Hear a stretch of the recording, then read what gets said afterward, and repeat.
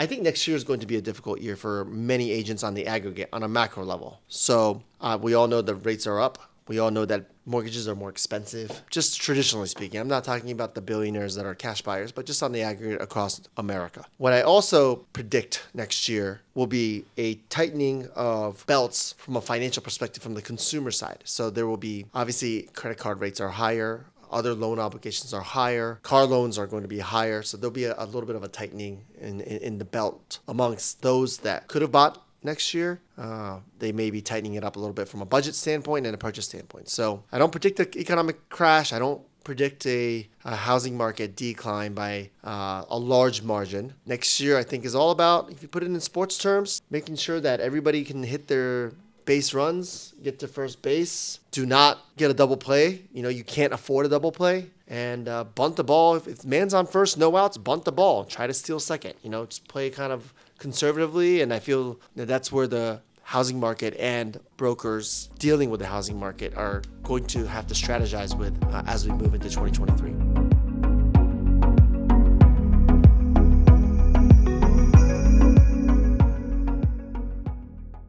This is Sean McPeak with Serhant in New York City, and you're listening to the Real Talk Podcast.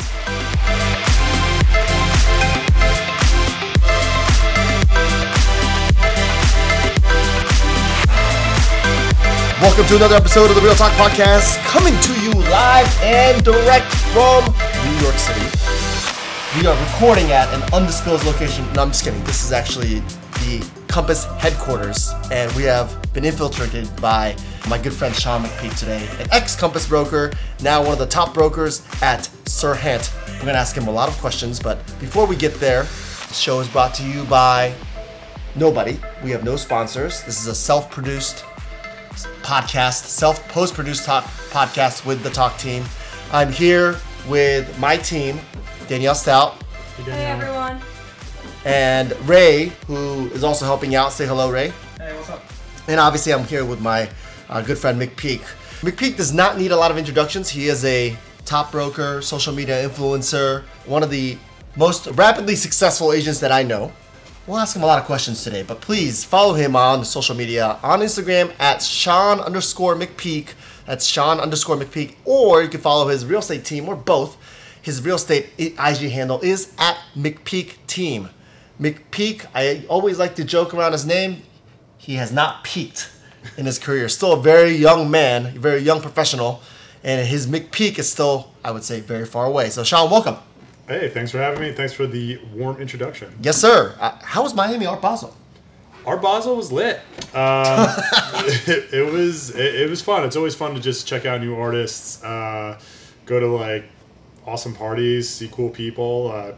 Half of New York's down there, so you pretty much know everyone. Best. Yeah, one of the best events of the year. Yeah. Where'd you go? Did you go to Fontainebleau? Did you go to? Yeah, I stayed at Fontainebleau. Faena? Oh, you stayed at the Fontainebleau. Yeah. Did you go to Live? I did not go to Live. Okay. No, I avoided that. Live would have been lit, probably. Yeah, a little too lit for me. Yeah. Okay. Yeah. All right. You're not 22 anymore. No. 24 though. Faena in the back room there, or no? I stopped by. I mean, I hit. I mostly just went to go see art. Saw some music out in Hialeah.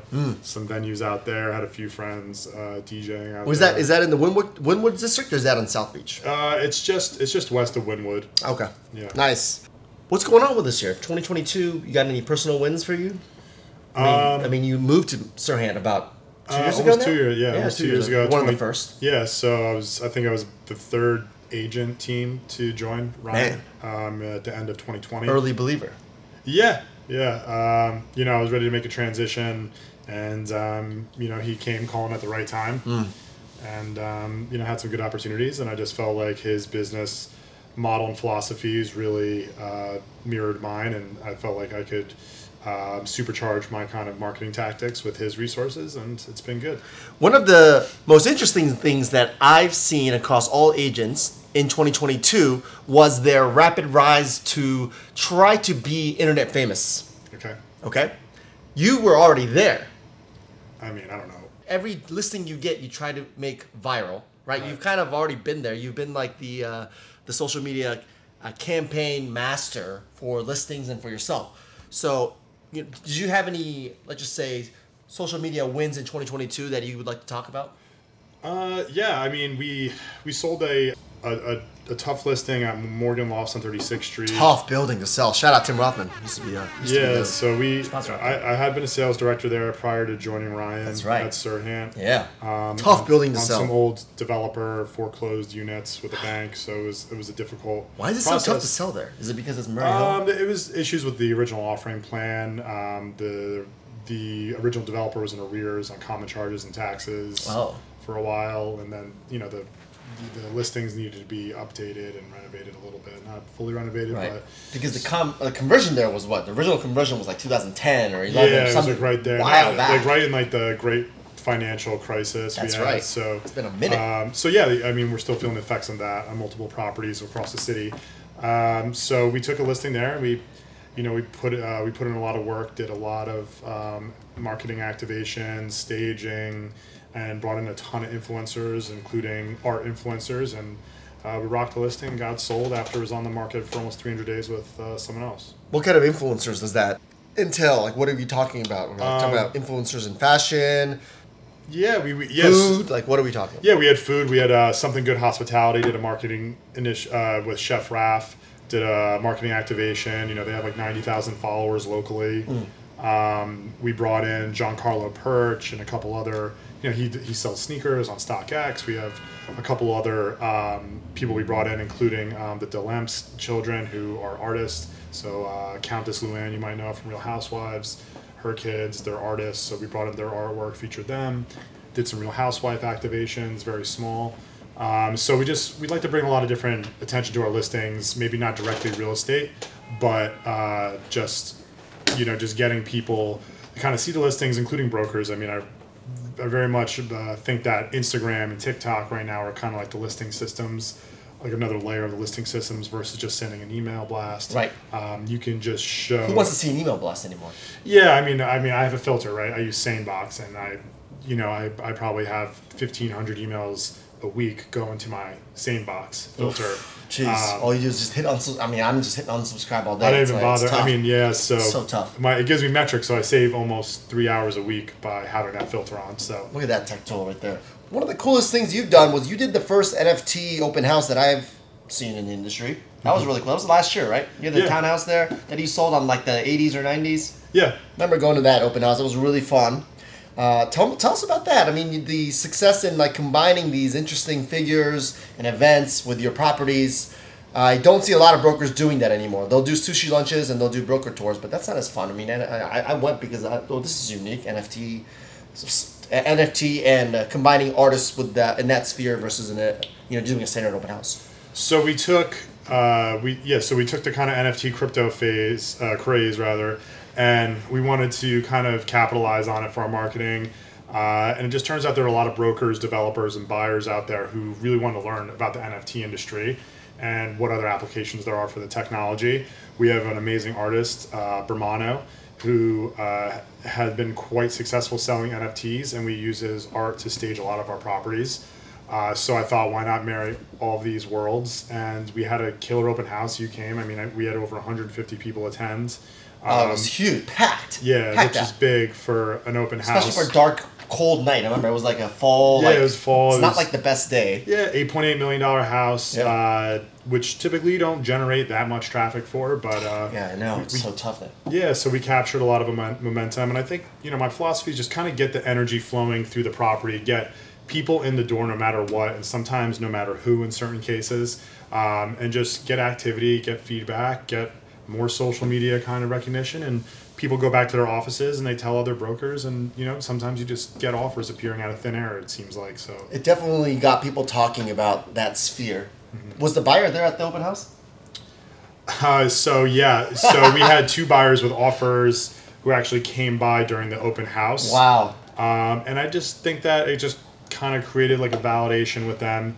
We re-invited everybody who had interest, and a lot of them came. So it helped almost reinforce the interest that was already there, and helped us sell the house. Dude, how cool was that? Switching gears, we're going to pivot. Any personal wins this year outside of social media and work? Personal wins? Yeah, I'm renovating my apartment. There you go. Right now, you live above the old Harley Davidson store, which the location shall be named nameless. Yeah, I'm sure some of you figure it out. But Yes, so I'm finishing up a renovation there. I was just over there prior to coming here, and getting my floors in, and going to be ready for the deep housewarming with real top. Aren't you adding a bathroom or something? Yeah. So yeah. Oh, adding like a shower to a half. Jeez, man, that's amazing. Well, congrats on all of that. Thanks, man. Any personal losses that you learned from in 2022? Personal losses. Yeah, I just I learned. Everyone takes L's. Come on now. No, I think brokers speak. If there's brokers listening, I think just having very clear contracts, NDAs, and just things of that nature to within make sure. your team or within your clients? In my team, yeah. Yeah, I think okay. just if people want to exit, I think there's a smoother way to do it, and the way you do it is by planning for it. And I just think in this new age of social media and content, a lot of things need to be covered that we weren't covering in contracts 10 years ago. And that's just something I learned. Right. Okay. Great. Let's switch gears into our main focus. We're talking about, this is an end of the year wrap up pod. So we're talking about business and real estate winners and losers in 2022.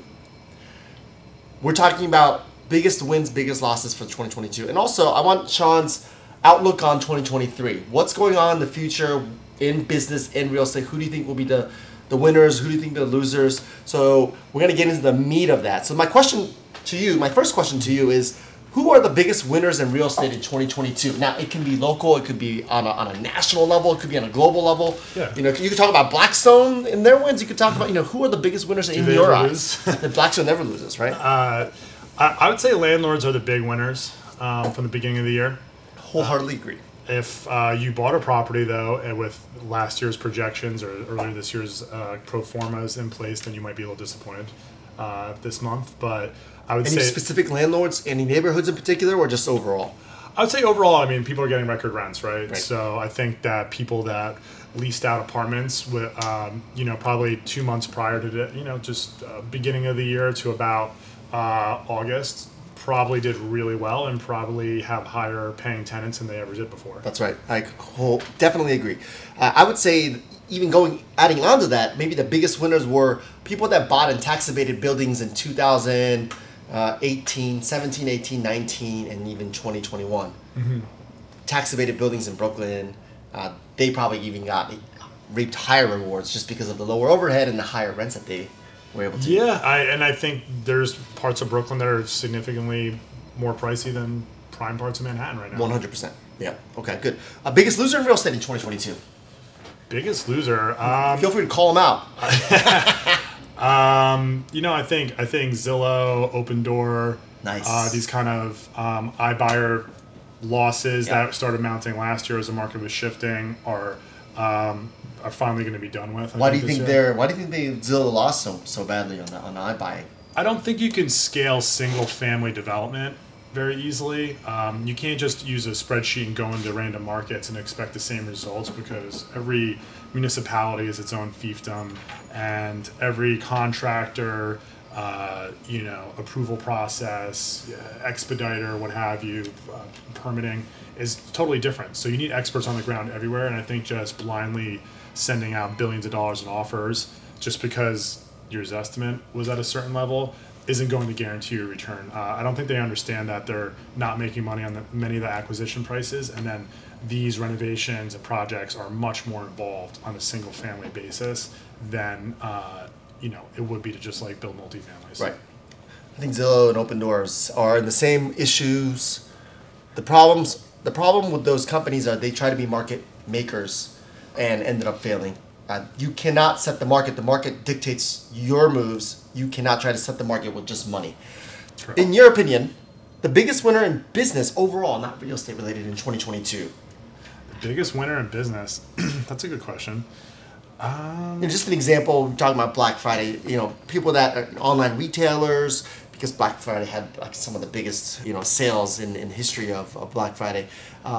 We're talking about, automotive dealerships, home builders. I would say short sellers. Short sellers, did very okay.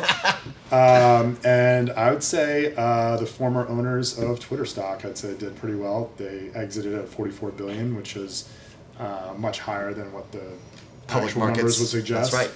that Sure. that was bought for different reasons. So I think you can make that argument that the people that actually sold off their companies and maybe exited certain industries did very well. Anyone that shorted any real estate stock or any tech stock did very well. Yeah. Oh, wow. And I'll talk about Compass stock, huh? Well, maybe we won't talk about that at all. Biggest real estate surprises in 2022. The biggest real estate surprise? Yes. I would say the market shift, how quickly it came. Mm-hmm. It wasn't totally surprising at certain price points. I was on another podcast in February saying that the low end would be very much affected in New York City, and the high end maybe not so much because our high end clientele are still getting preferential interest rates, and sometimes the monthlies don't affect them as much as someone who's just buying their first home. Right. I agree with that. I think in the March saw the biggest jump in mortgage interest rate increases in the history of interest rates being recorded. So, in the 100-year lifespan or the modern times of loans being given out for homes, we have never seen such a rapid rise, almost double, in a course of 30 days, and this was in March. And that's according to what Refkin was saying a few weeks ago. Next, the best new trend in real estate. The best new trend in real estate. Yes, sir. Negotiability. I like that. Yeah. It's no longer a overbidding market. Yeah, if you're on the buy side. It's nice to negotiate again. The best new trends. I'm a big fan of these like re-engineered apartments where you have like flexible furniture and closet spaces. Ori is a company doing this where you have like the beds drop out the ceilings. You have desks that open up into closets. I've never seen it in person, only on Instagram. Yeah. What is it like in person? It's really cool. The only issue with some of these things is like the mattress, for instance, you use can only be their brand of mattress because of like the weighting of the way the whole pulley system works. But I'm a big believer in re-engineering apartments and opening up spaces, and I think we do it every day, especially if you're working with a high volume of renters. You're kind of helping people like decorate their house. Where does my couch fit? Where does my bed go? My dresser? And I think they actually can fit a lot more furniture and storage into like a smaller apartment, and I even think it applies to the larger apartments. So I really like that trend. That's emerging. Would you do like an Ori type living in your own apartment? 100%. Yeah. Yeah. Okay. Yeah, maybe not for my primary bedroom, but for everything else. The home office, secondary bedroom, home office, right? I would really like that actually. So we're talking about cabinets that pull out that turn into desks, Murphy beds or desks or beds that actually slide in or out from the ceiling or from the wall, right? We're talking various metrics of Lego-fying a room so that you can convert it to multiple spaces. Yeah, so you could have a desk that is against your wall and then it pulls out from your wall, and then it has two side walk-in closet inside of it. Have you gotten quotes from that yet? Yeah, they're not horrible. I mean, it's a little bit prohibitive if you're doing it on scale right now because it's a small company out of Brooklyn. It's so customized, right? But I think there's a lot of value in it long term, and I do think if you're going to go the micro apartment route, or if you're trying to extract a lot of value out of your units, or if you're just looking for something really splashy in press or media, it might be a good way to kind of reinvigorate sections of your building. So I think there's like some value there. Sean, always coming up with the most innovative things to say. All right, this is not a cookie cutter statement. Ori Living. I didn't even think about that. Smart. Maybe we should get them on the podcast one day. Let's see. Worst trend in real estate in 2022. The worst. Too many influencers.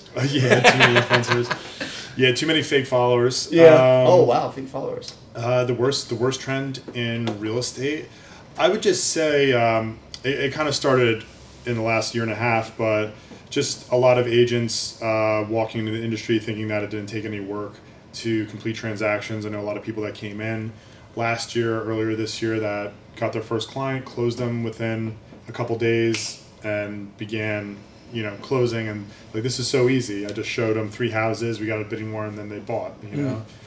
So I think success is a poor teacher, and I think a lot of people are about to exit the industry. So. Success is a poor teacher.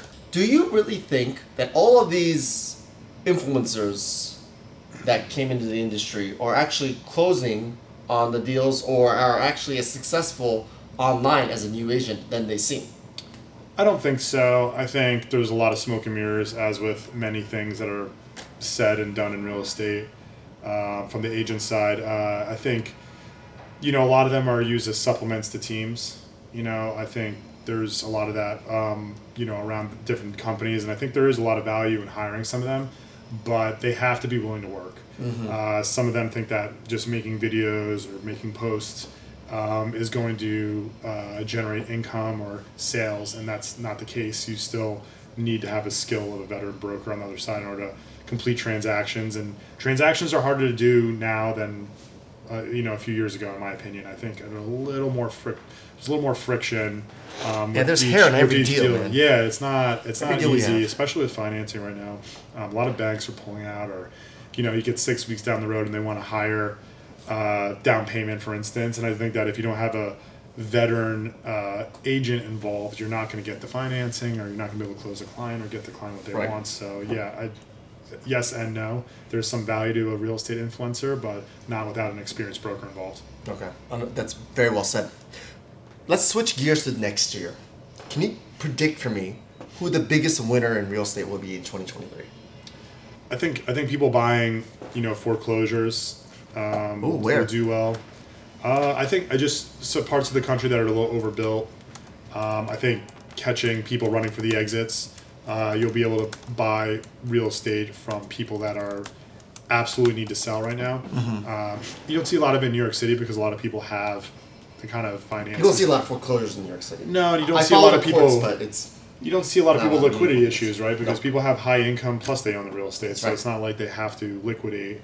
The people that do have to liquidate are going to create the winners next year. People that are going to have to liquidate are going to be the creators. Do you think a specific micro market in America? Can you think of one, or do you think just on the aggregate?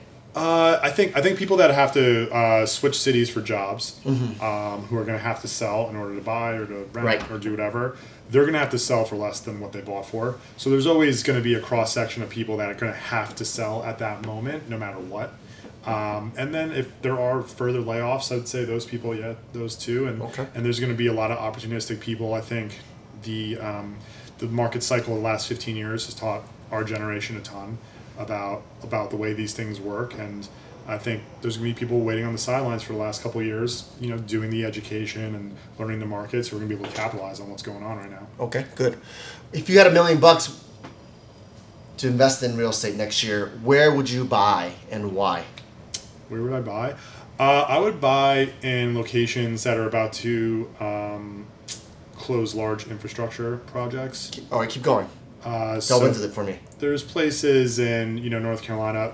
If you look at like where Amazon's kind of opening up massive warehouses, which usually means that Arlington, Virginia. Okay, so they're about to do massive infrastructure projects, about to complete, and I think that's going to be where you're going to find really inexpensive real estate right now, and then the opportunity to lease it out, either to industrial or build residential, is going to be huge.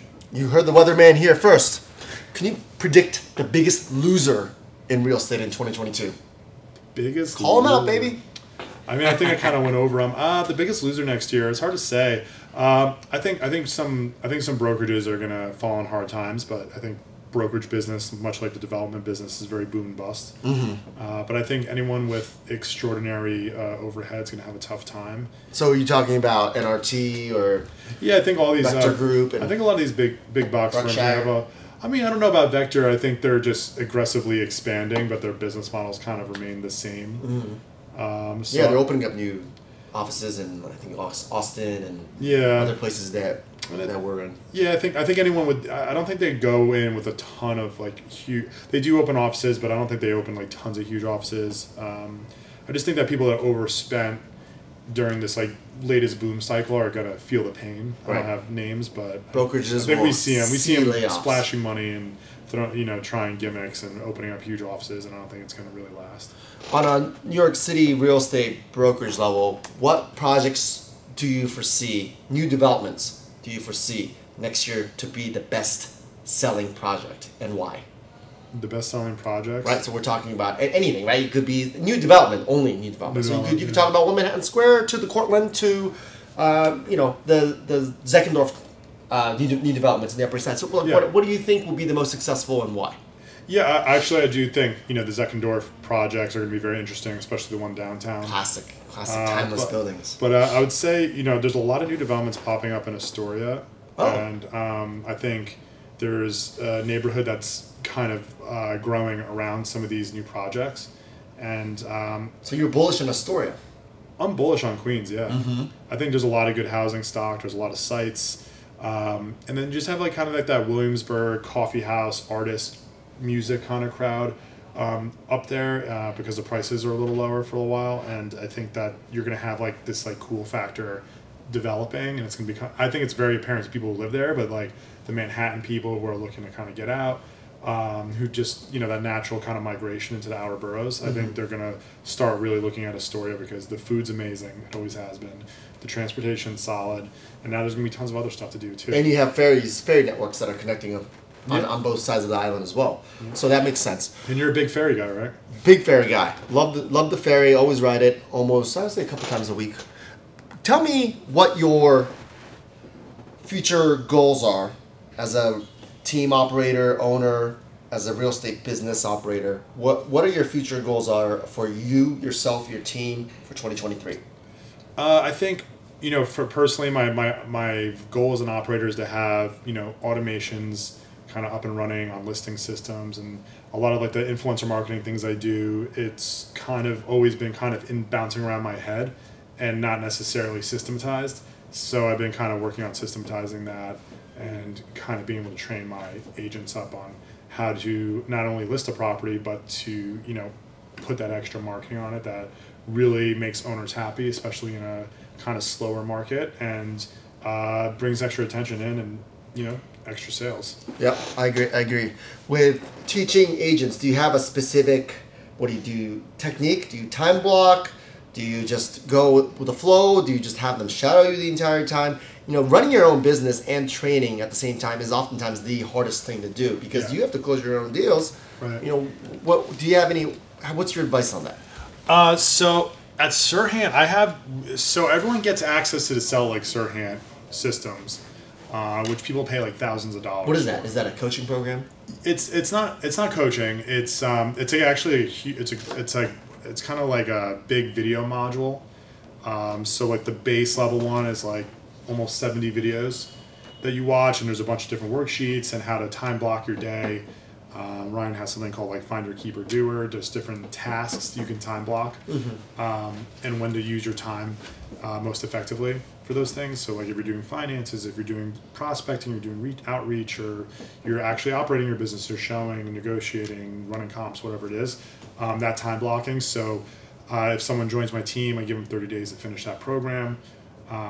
There's no real consequences. I'm just not really probably going to put you on listings if you're not showing some initiative. Right. I mean, I think if you're very serious about doing well, you'll finish it in less than 14 days. But there's a bunch of other modules on it, like personal branding and some other different things that are super cool that we get as part of being agents at the firm. And I'm a big believer in completing that and watching videos a few times so you really understand them. So that's like part one of my listing or my training system. And then shadowing. I'm really big on shadowing, listening in on phone calls, and then just one-on-one training, just like kind of case by case, like based on what they're working on. Right. Okay.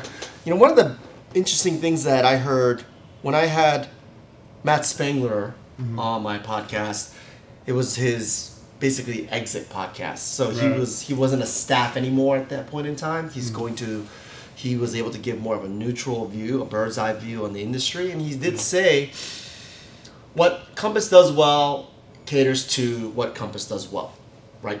The back end tech for its agents and all that. But what Compass doesn't do well, that Serhant does really well, is perhaps on the front end, on the consumer marketing side. So you guys do way better videos. You guys have a video suite, right, in your company. You guys have people that are better at social media than Compass. Those are things that I really admire about your move from a big box company like Compass that we are to basically a startup at Serhant. From your point of view, from being at both companies, what do you think is the major difference maker that you guys offer at Serhant to other agents versus like what we do? Well, I think there's a lot of similarities. I think we were both at Compass early days. I was like number 39, and you were probably number 20. No, I was like number two. Oh, number two. Yeah. Number two. It was Halpern. Okay. It's Halpern, yeah. Okay. Halpern was one. All right, so it was Dr. Evil, and then there was you. That's right. Shout out, Steve. So, yeah, I mean, I think there's a lot of similarities to the way Sirhan's been operating the last couple. The first year I was there was very similar to Compass. It was very startup-y. We were building on an office. We switched offices. The same type of stuff we all did here. And then just the difference between starting there and starting here was when it was Urban Compass and Compass, we were telling people about it. That's the main thing. Like with Sirhan, like the brand was already super strong. So we really had an advantage. So in terms the ground running. It's not a yeah, startup. it wasn't. There's a lot of inbound, just because of the name to begin with. Yeah. And then the tools like this film studio, they just have some really talented people that work there, and what enables us to have such a robust film studio is that it's working on different revenue generators, right? It's a Sell Like Sirhan vertical. It's social media itself generates income, like YouTube views and stuff like that. There's different brand deals and endorsements, and a la carte services that some people can get from it, certain developers. So yeah, I mean, I think that is the most important thing when you're trying to sell real estate is to be the most visible, have the best marketing, and be building your personal brand. And that's kind of like the mantra of like the whole business is to really support your personal brand, get out there, have ridiculously good quality video. And yeah, I mean, that's kind of the difference I would say. And I think that should be the emphasis for anybody, and anyone can sign up for, Sell Like Sirhan. I mean, You don't have to work there. No, I mean, we have a lot of Compass agents from around the country, not so much New York based, but Florida, Boston, people like that, like they're all over the place. So they're part of the Sell Like Sirhan community too. And I think especially for the agents outside of New York City, it's super helpful because they're doing referral deals. So they pay for the program, but they're generating business inside the program by itself. So it's So it's similar to like a Tom Ferry network. It is. It's really similar, but it's really different because you have a top broker Actually doing it, right. Right, and I think that's... No disrespect to Tom Ferry, but yes, I agree. No, I mean, it's different. He's not transacting it on a daily basis. Well, it's different. It's different from every company, right? Because you have a broker who's kind of setting the tone marketing-wise, so that helps. Right. Okay, good. I know you're a busy man, so we're not going to keep you too long, but I do want to wrap up with two more questions. This is a single question, two-part question. Going into 2023, give me your advice to agents that are breaking into the business. Mm-hmm. Hey, we're 1 to 2 years in. Yeah. And then the second part is, give me advice that you would give to agents going to 2023 that are, let's just say, 10 to 15 years in the business. Okay. Someone like yourself. Okay.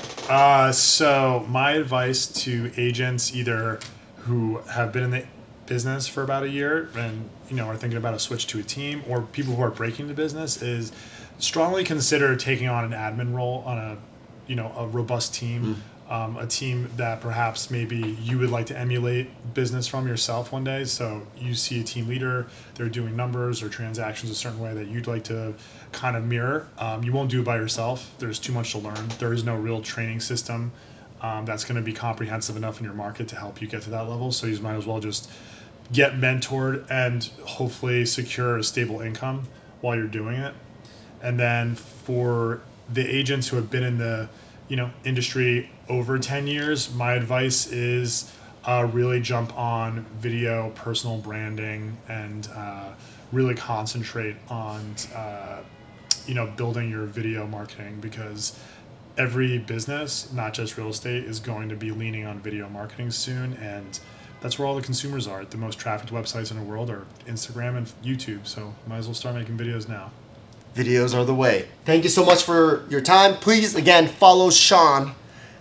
Find him at Sean_McPeak, MCPEAK, and go ahead and follow his other account, McPeak Team, for all of his real estate needs. Do you have another TikTok, or do you want to shout out something else? What do you Same thing. I'm a TikToker now. Yeah, you are. Yeah, my TikTok is mostly just agent advice based, so it's very dry type of advice videos. And aren't you also collaborating with another podcast yourself?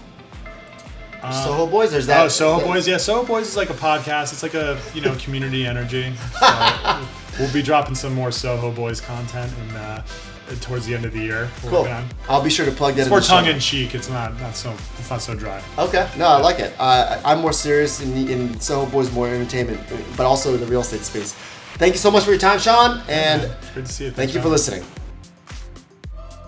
And for the second time on the Real Talk podcast, and probably the second, third, or fourth time just coming on my channel, my social channel, The Natural in front of the mic has a face for video and a voice for audio. One of the long-standing early Compass agents and my good friend, Justin Rubenstein, representing New York City. Hey, Talk, how you doing? All Thanks right. for having me back. Hell yeah. Good to be here. I'm excited.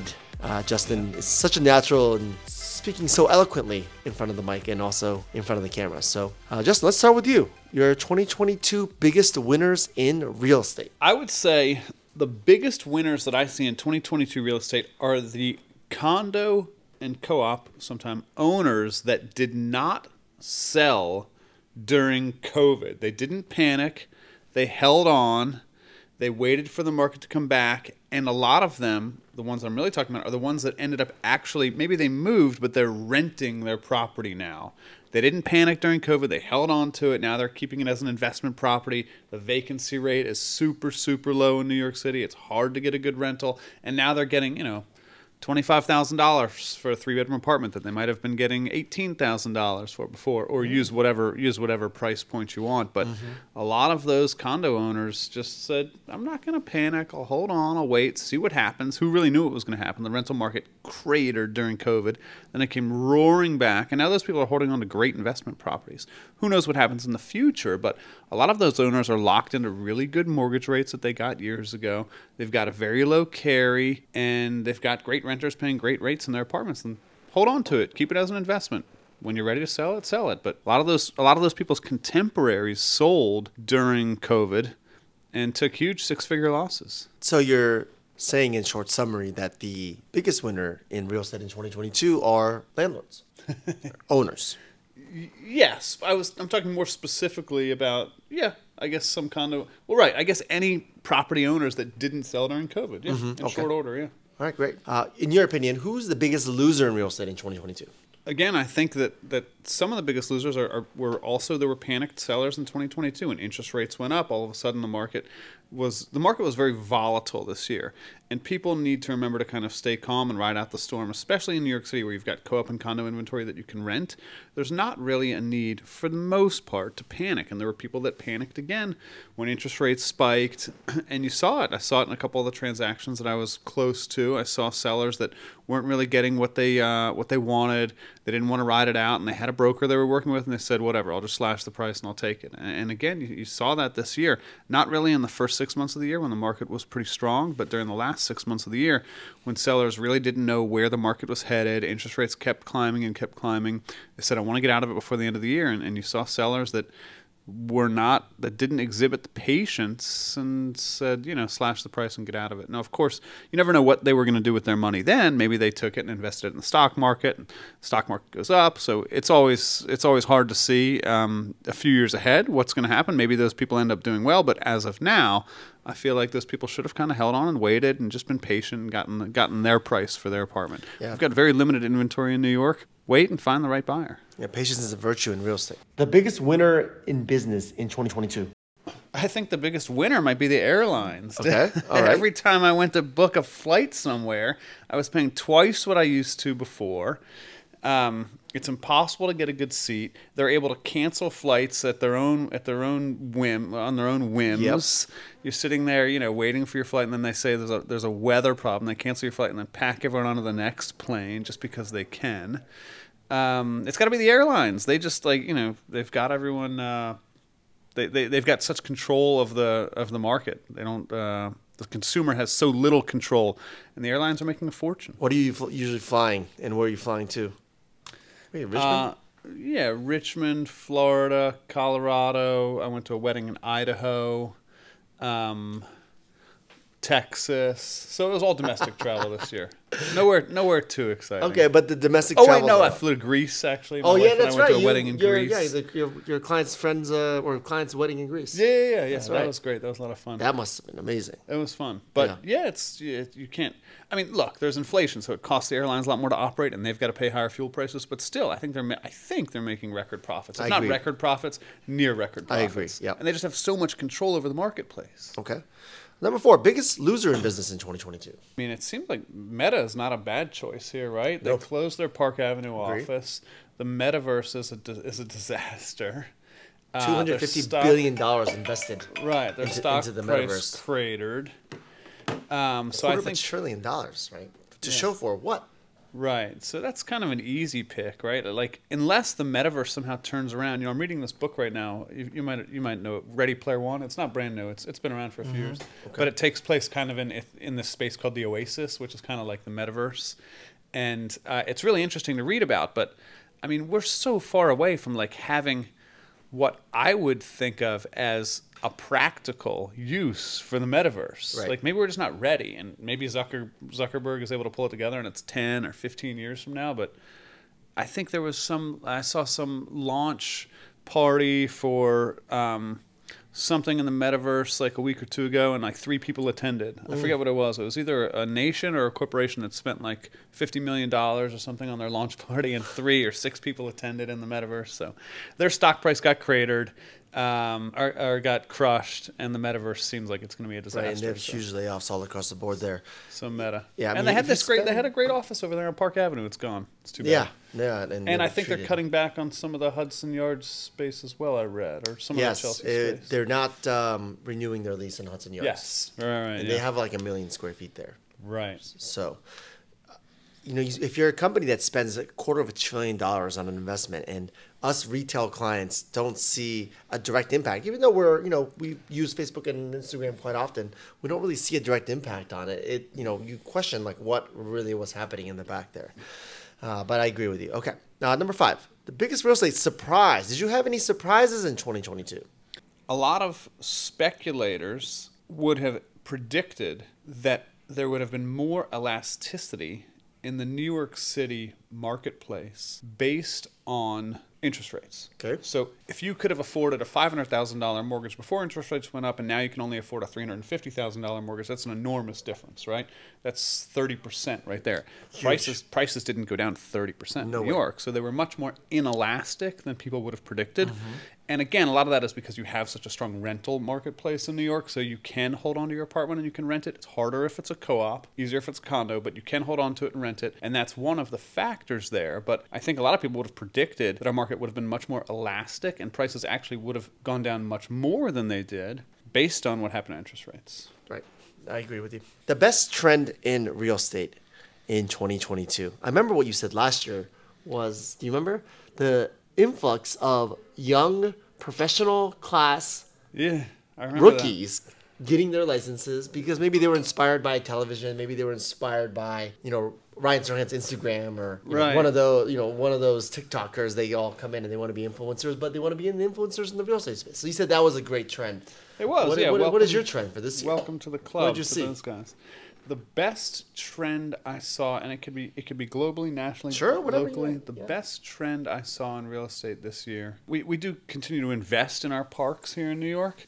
So, Little Island opened. There's going to be another new park just south of Little Island on the West Side Highway at the park where I take my dog to in Madison Square Park. They finally opened the new dog run there. Oh, there's a So new dog run there. Yeah. Oh, cool. It's pretty cool. Yeah, it's brand new. On the west side of the park, or It's on the west side of the park. Okay. They said they spent $1 million on it. I don't know how you spend $1 million in a year and a half. it doesn't make a lot of sense to dog spend $1 park. million on a dog park. But No, I don't know how that happens. it better have like auto washing, like artificial should. grass and Yeah, they should have like rum on tap. room there. on top. Yeah, $1 million. Like, come on now. I don't know how you spend $1 million on that. But we continue to invest in outdoor spaces in New York. Brooklyn Bridge Park is doing really well. There are other small parks you see when you're walking East around River Park? Brooklyn. Yeah, East River Park. Complete overhaul. Yeah, Yeah. I didn't realize that one. Yeah, East River Park, right by the footbridge of the Williamsburg Bridge. Oh, really? North and south, I didn't completely realize closed. that. Yeah.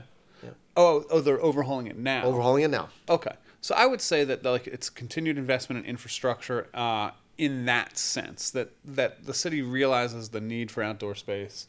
They renovated some of the outdoor space down by Battery Park City as well. I was running down there recently. So it's nice to see continued investment in green space. Never saw it like that. I actually have not thought about that at all this year, but that's a great thing to point out. As we all would want in our ideal world, rise in real estate taxes and rise in public use spaces should be mutually exclusive. So I agree with that. Give us I don't know, do you have this? The worst trend in real estate in 2022. This is such an easy one. It's influencers on TikTok, right? And this is what you said was the best trend in real estate come last on, year. Man.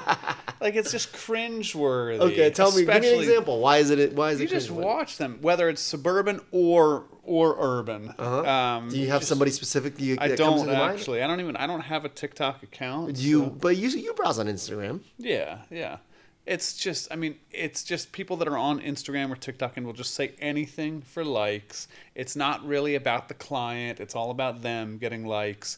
And they don't know what they're talking about a lot of the times. And often, like, their presentation is just cringeworthy. So it makes us all look bad. So what would make you satisfied if you're a TikToker or a influencer in the real estate space? What would make me satisfied if I was one, or if I'm talking if you're seeing one? Accuracy. Yeah. Not just like, good it's just so much fluff. You can say whatever you want on TikTok and Instagram. That's and right. No one's ever gonna, like, who cares if it's not true, or who cares if someone calls you out? And it's just accurate information. But that's the world we live in, right? Sure. We're not going to be able to do much about that, but I can choose it as my worst trend of 2023. It's not going anywhere. All right.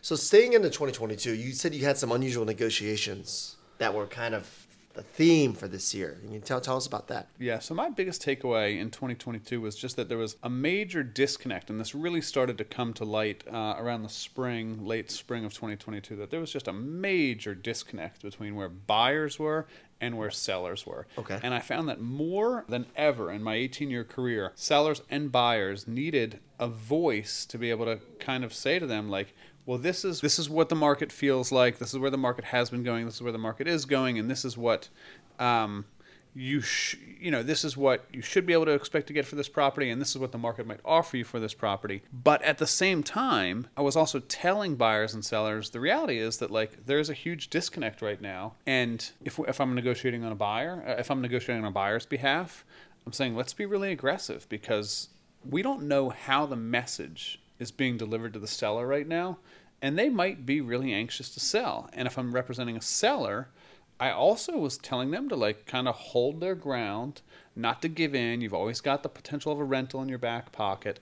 But different sellers and buyers were getting different messages from different brokers, and I just experienced a really, really big disconnect. It was like, where are the comps? Well, I don't know. Where were they 30 days ago, and where were they 90 days ago? How is interest rates were moving so quickly that people didn't really know what to make of the market. The data trailed by such a long period that by time the data came out, contract sign reports, closing prices, by the time that data came out, the market was already moving. And I just found that sellers and buyers didn't really know which way was up. And we were able to utilize that in our negotiations this year because, like I said, when I was representing sellers or buyers, I was really aggressive, and you just had to kind of feel your way around these negotiations because a lot of people just didn't know where the market was going and, like I said, which way was up. And I experienced that over and over, that people just couldn't get what they felt was reliable data.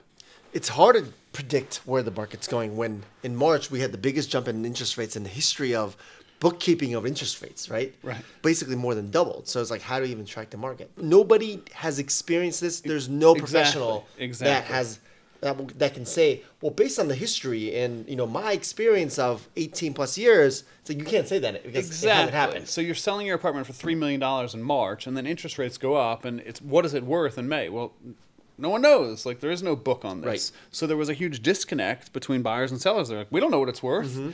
And people were transacting. A lot of people chose not to transact because there was so much of a disconnect. But people were transacting and just doing their best to, transact at a price that they felt was fair. Sure. But very hard to put your finger on that. So let's talk about next year then. What do you predict? Who do you predict will be the biggest winner in 2023 in the real estate market? I think it's going to be buyers that have confidence that they will be able to refinance in the future. Mm-hmm. So I'm talking about buyers that say, okay, I'm going to buy this property right now for $150,000 less than I could have gotten it for a year and a half ago or a year ago. I am going to pay a much higher interest rate, but I'm okay because I'm confident that in the future I'll be able to refinance. If the Fed overcorrected, interest rates will come back down, and then I guess time will tell, but we do know that they're getting a property for 10 or 15% less than they could have gotten it for a few years ago. Yes, they're paying about an equal monthly cost, but my feeling is that in the end, or in the future, those buyers will look back and feel like they made the right decision. Right, because then if the rates do stabilize or go down in 3 or 4 years, then they turn around to sell, then you can actually recapture that on the seller. Sure, they'll be able to refinance, or something else will change in the universe or in the world of real estate or in New York City. So I feel like those buyers that take advantage of those reduced prices will be the big winners. Who'll be the biggest loser in 2023? I guess the sellers of those properties. The sellers of those properties who are in the butt end of the deal in Right. 2023. Are you saying that the sellers should not be selling next year? No, the biggest losers in 2023 real estate, I think, are going to be investors and developers that are over leveraged. Sure. Yeah, because you used to be able to refinance over and over and over and get cheap money, and there are investors and developers out there that are, starting to really feel the strain, and they're over leveraged, and they're not going to be able to continue to lever up because of interest rates. Right. So Perhaps the over levering of properties from one to the other might be coming to an end, at least for the near right. term, at least in 2023. And again, going back to being able to use a property as an investment, if you're dealing with a reseller, they own a condo, they own a 2-bed, 2-bath condo, and they can rent it. They've got that option to just walk away and rent it, Right. and they can use that as leverage in their negotiation. Developers don't have that option. Developers aren't saying, "Oh, I'll rent it." Like very They have rarely a very does that strict happen. time schedule. Yeah, they've got to sell it. So I think you'll see over-leveraged developers and investors that are going to feel the crunch in 2023. What is your favorite project? And you said the Shepherd last year, you were spot on. But what is your favorite project in New York City as far as new development is concerned going into, starting in 2022 and going into 2023? Right. Let's talk about maybe something that you would predict to be the most successful, potentially, the most successful New York City project. You know which one I really like is that one that's right on Prospect Park. Is it called One Prospect Park? Probably 111 Montgomery? No, the No. other side. Doug Bowen was selling it. I think it's called One Prospect Park. It was a really neat development. There is something there. Yeah, that's a really. It used to be like an old age home, and it's got all these unique units. They've got awesome views, looking right into Prospect Park. Great tree line views, great open sky. I think it's called One Prospect Park West. Yep. Yeah, that was a really neat development. I haven't done a deal there, but I've shown it a few times. I think they're still selling.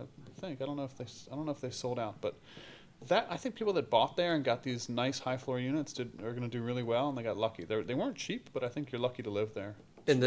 So you got 64 1 to 4 bedroom units in this building. I guess they call it the Grand Army Plaza in the Brooklyn's historic Park Slope. Yeah, it's across the street from Grand Army Plaza. Yes. You look out at the Richard Meyer building, actually.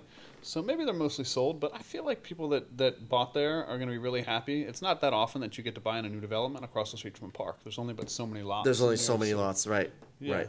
And what are the where would you want to be? Central Park, Fort Greene Park, Prospect Park. It's not going to happen on Washington Square Park. It's not going to happen on Tompkins Square Park. Right, and the 1 bedrooms here. I mean, looking at the prices right here, I mean, you got the 1 bedrooms on the lower floor starting at 1.3.